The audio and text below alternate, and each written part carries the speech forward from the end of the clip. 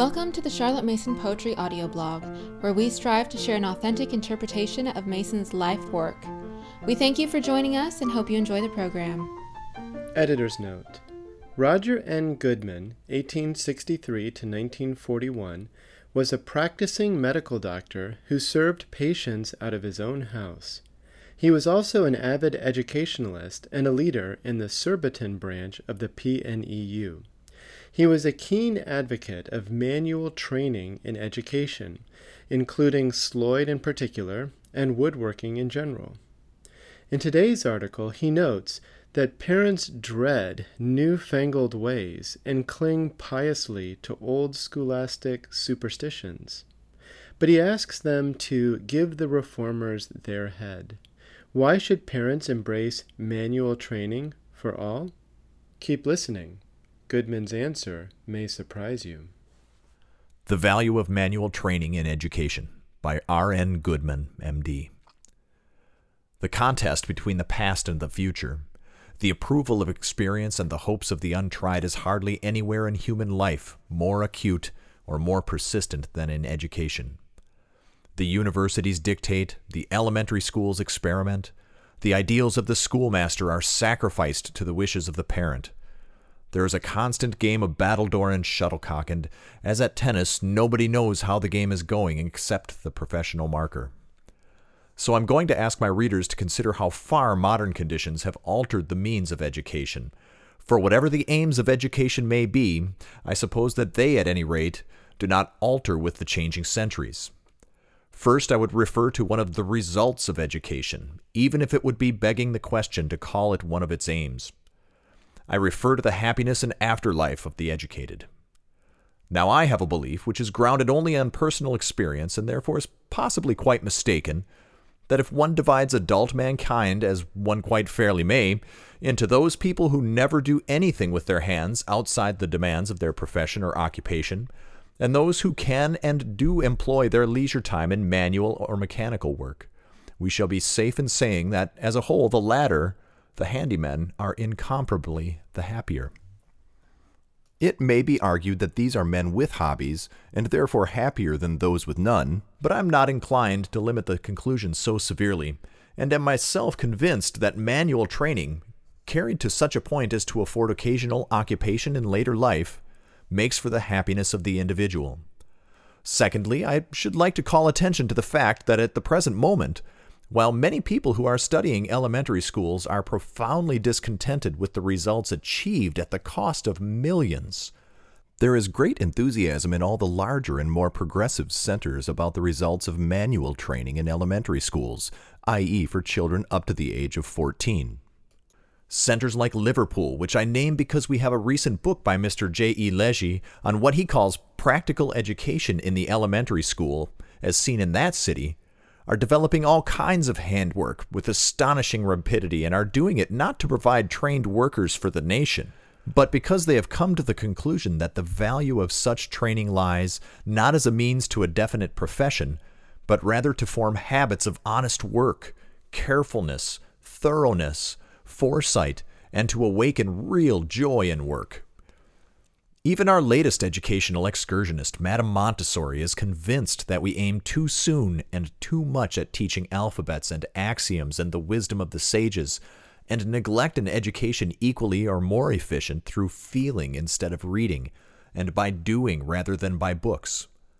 Though some people are in doubt as to whether we should endeavor primarily to educate the right hand only, or attempt to educate both, the Gordian knot is cut in most of our secondary schools by the decision to educate neither. Yet consider how changed are the conditions since our present system of education in its main lines was evolved. The public school in the time of Arnold was the school of the boy who came from the home of the country gentleman, or the country rector. If he had to earn his living, he would do it in government employ, or as a member of one of the learned professions. He would become, if wealthy, a country gentleman or a soldier, if poor, a civil servant in India or England, a barrister, a university don, or a clergyman. His boyhood had been spent in a house in the country. He had learnt to ride, to look after animals, to fish, and to shoot. He lived more often in a village than in a town, He had the run of the carpenter's shop and perhaps little pocket money, and no catalogs of toys or books or ready-made appliances for all the 101 things which interested him at the moment. He cut his own hockey sticks out of the hedge. He built his own ferret hutches. He dug out his own rabbits. He filled his own cartridges. He cast his own shot. He had no organized games, for I believe that most people educated in or about the 50s will tell you that no master took any share and few any interest in games. The fields were there, no doubt, but it was left to the boys to arrange their own games. They might play if they liked, but a game's master or a professional was foreign to the educational idea. The revival of learning produced two roads to knowledge. One opened the door to all recent work in law, medicine, and science, and rendered its votaries independent of the language difficulty throughout the civilized world, and this was Latin. The other brought men in touch with a philosophy and an art of wider views and greater skill and expression than any the times could furnish, and this was Greek. What wonder these became the groundwork of all serious study. Mathematics as taught to the schoolboy was infantile. There was no science or nature study taught at all. Would it not be fair to say that the boy was educated at home in the practical working of his particular world, and that the school education was intended to prevent his becoming narrow-minded or insular by showing him the lives of other nations in the study of Latin or the philosophy of the sages in the study of Greek? Now things are very different. Into the public school and the grammar school, revivified by the introduction of public school methods, swarm not only the boys of the country with their practical first-hand knowledge, but the boys of the town. No profession or trade except the Navy considers that the years from 13 to 17 can be better spent than at a public school. The proportion of boys who go into commerce varies with the school, but if it is now true that 45% of the men taking a degree at Trinity College, Cambridge, go into trade, it is clear that the demands of education must have greatly changed in the last 40 years. Schools now congratulate themselves because all the boys are compelled to play certain games under the eyes of the masters on every afternoon in the week, and this surely shows that the opportunities of a general self-education become smaller and smaller. What is the result? Proficiency in Latin and Greek for perhaps 10%. Interest in English or any foreign language or literature, certainly not 10%. A good working knowledge of the theory of games, probably 90%, and a practical pleasure in them, probably 60%. Is this a satisfactory result of our best educational efforts? I should like here to quote Mr. Fielding Hall's description of the mental characteristics of the product of a public school, as seen by him in the civil service in Burma. Thus, in the old days, the embryo official came out young, free from prejudices, full of enthusiasms, ready to learn, to read, to mark, learn, and inwardly digest all phases of Oriental custom. But it is not so now. Young civilians come out with their minds already closed, and as a rule, closed they remain. The harm is done in England before they start. Let me give instances. One such was sent to me 10 years ago, and if I give an account of him, it will do for all. He was, I think, 23 years of age, of good people, educated at a public school and Oxford, and was as nice a boy as could be found. He had passed high in the examinations. He was said to be clever, and as regards assimilating paper knowledge, he was able, but his mind was an old curiosity shop. He had fixed ideas in nearly everything. He was full of prejudices he called principles, of facts that were not true. He had learned a great deal. He knew nothing, and worse, he did not know how to obtain knowledge. He wanted his opinions ready-made and absolute first, and only sought for such facts as would support those principles. He had no notion how to make knowledge by himself. He wanted authority before he would think. Give him authority, and he would disregard or deny fact in order to cling to it. While there is at any rate here and there some dissatisfaction with the finished article, it is natural that reforms should be in the air. These reforms, as presented by the professional educationalist, seem to take two somewhat differing lines according as they come from the state authority, the Board of Education, or from the schoolmasters. The primary difficulty being that there is much to teach and little time to teach it in.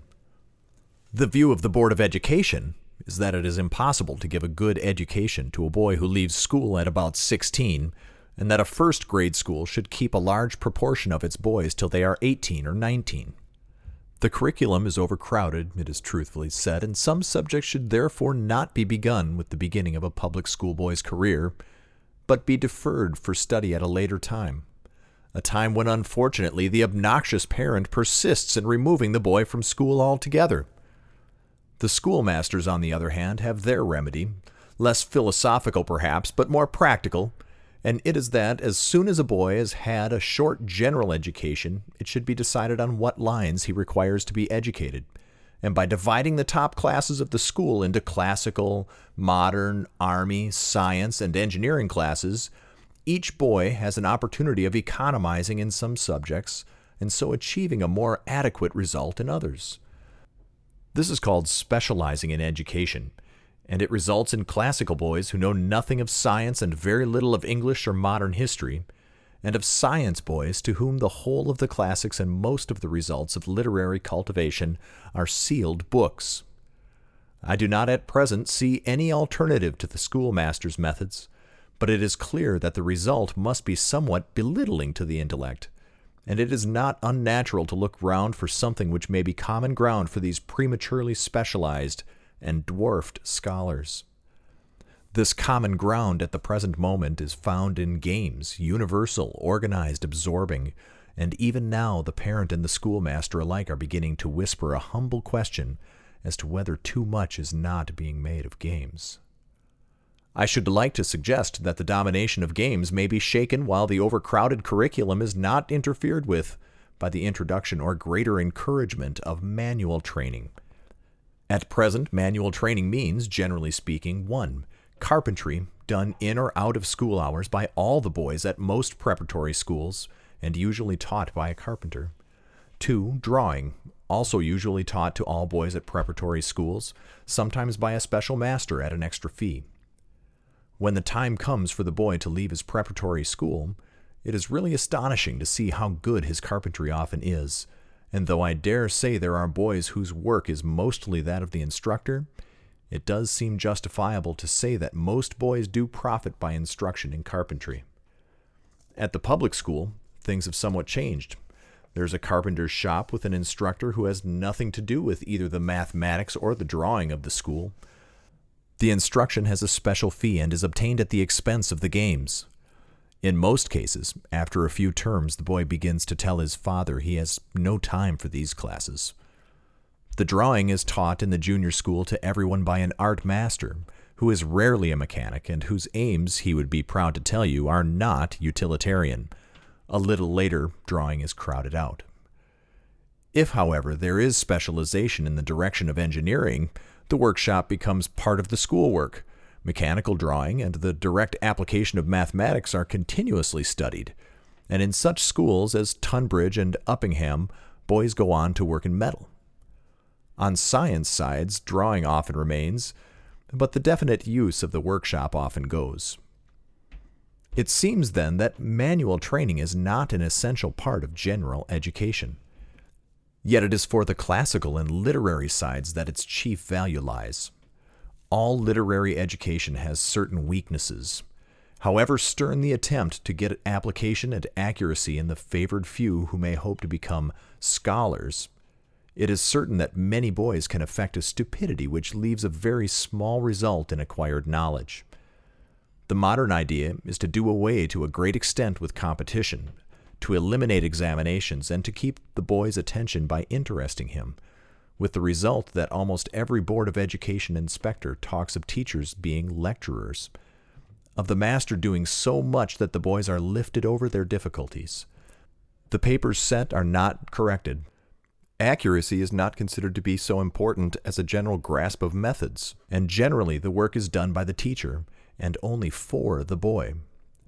Stevenson seizes the point of view of the pupil when he says, "The ingenious human mind, face to face with something it downright ought to do, does something else.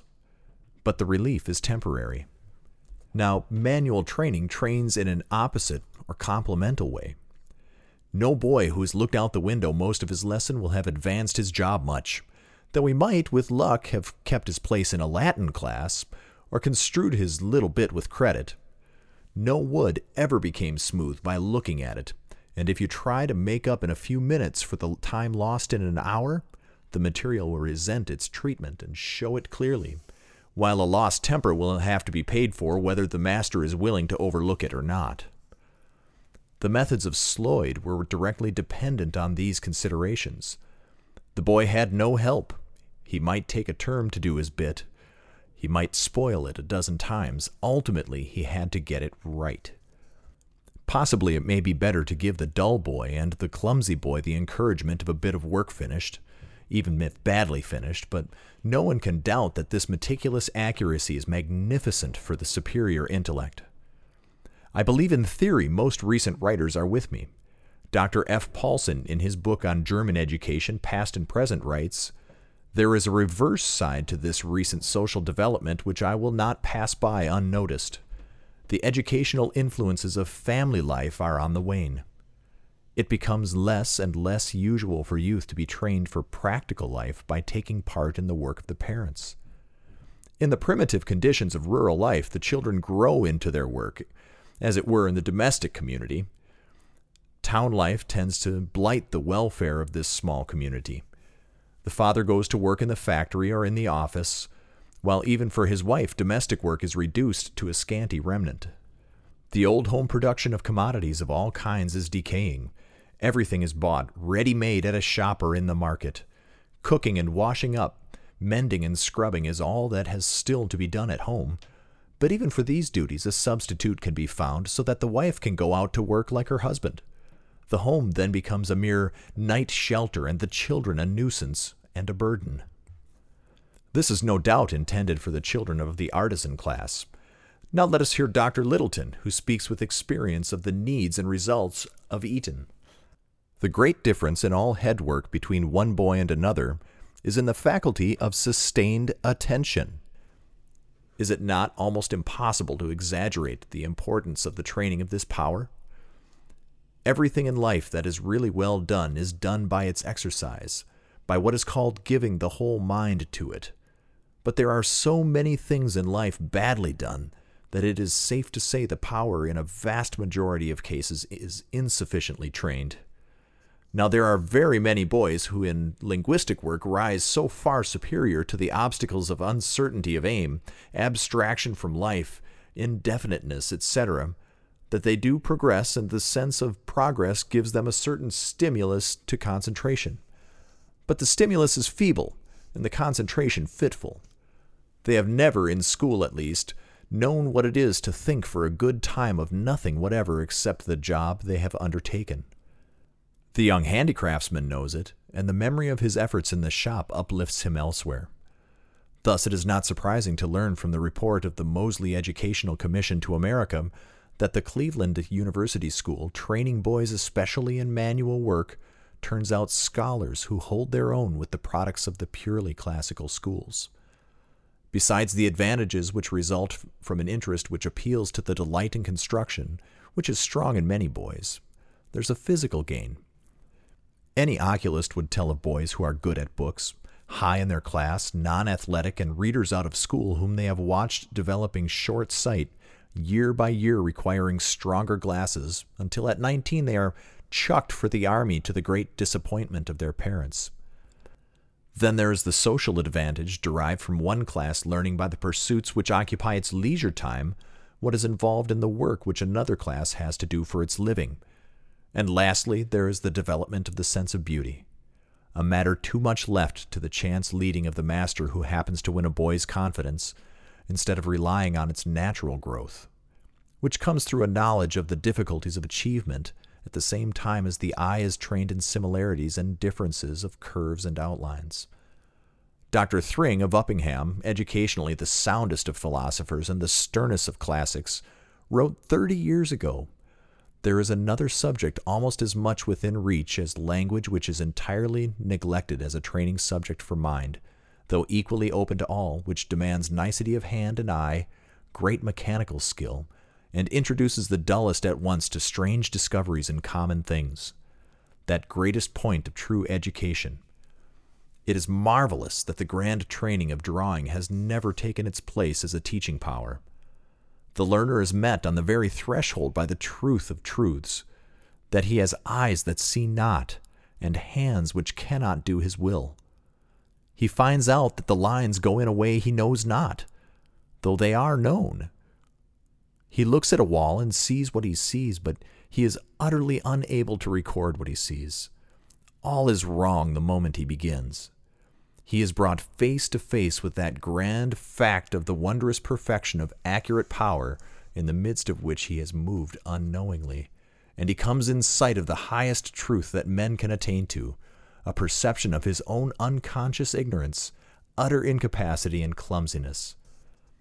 A fresh secret leaps out of every leaf. There's not a pebble which is not turned into a world. The transformation which follows immediately the smallest child is made to draw and get to observe the what and the why in things, and attention turned on to the endless discoveries of ignorance which are disclosed in this way is more rapid and complete perhaps than in any other exercise of mind. I went to a public school not long ago. It was wet and there was no one in the fields or the fives courts, so I was taken into the workshop. In one corner, 4 boys had their heads touching one another over some work in a lathe. In school, it might have been guessed that they were looking at a skit on a master or at a cricket record. In the manual training shop, they were so interested in their work that they did not notice a master coming up until he spoke to them. I talked a little while to the instructor. He had all the disadvantages of the comparatively uneducated man, but as I talked, I watched a boy waiting to ask him about the work, and I thought he would have stamped with impatience if I had kept on a little longer. This is the spirit we want, and it is for the parent to see that it is made the most of, both by using it and by educating it, by making it lead on to higher mathematics and accurate drawing, by using it to construct much of the school appliances for chemistry and physics, and by seeing that the instructor in this is a man of culture, with the knowledge of cognate subjects and their bearing on life which a university education aims at giving. Darcy Thompson, a schoolmaster and a literary man, wrote, "In general, parents dread newfangled ways and cling piously to old scholastic superstitions. But now there is a chance for the parents who might bear down the forces of lethargy, give the reformers their heed, and wipe out the reproach that a public school literary education is wasted on a boy who is only happy when he is doing something with his hands." If you have enjoyed this episode, please leave us a rating or a review on iTunes. Thank you for listening to the Charlotte Mason Poetry audio blog. We hope you enjoyed the program.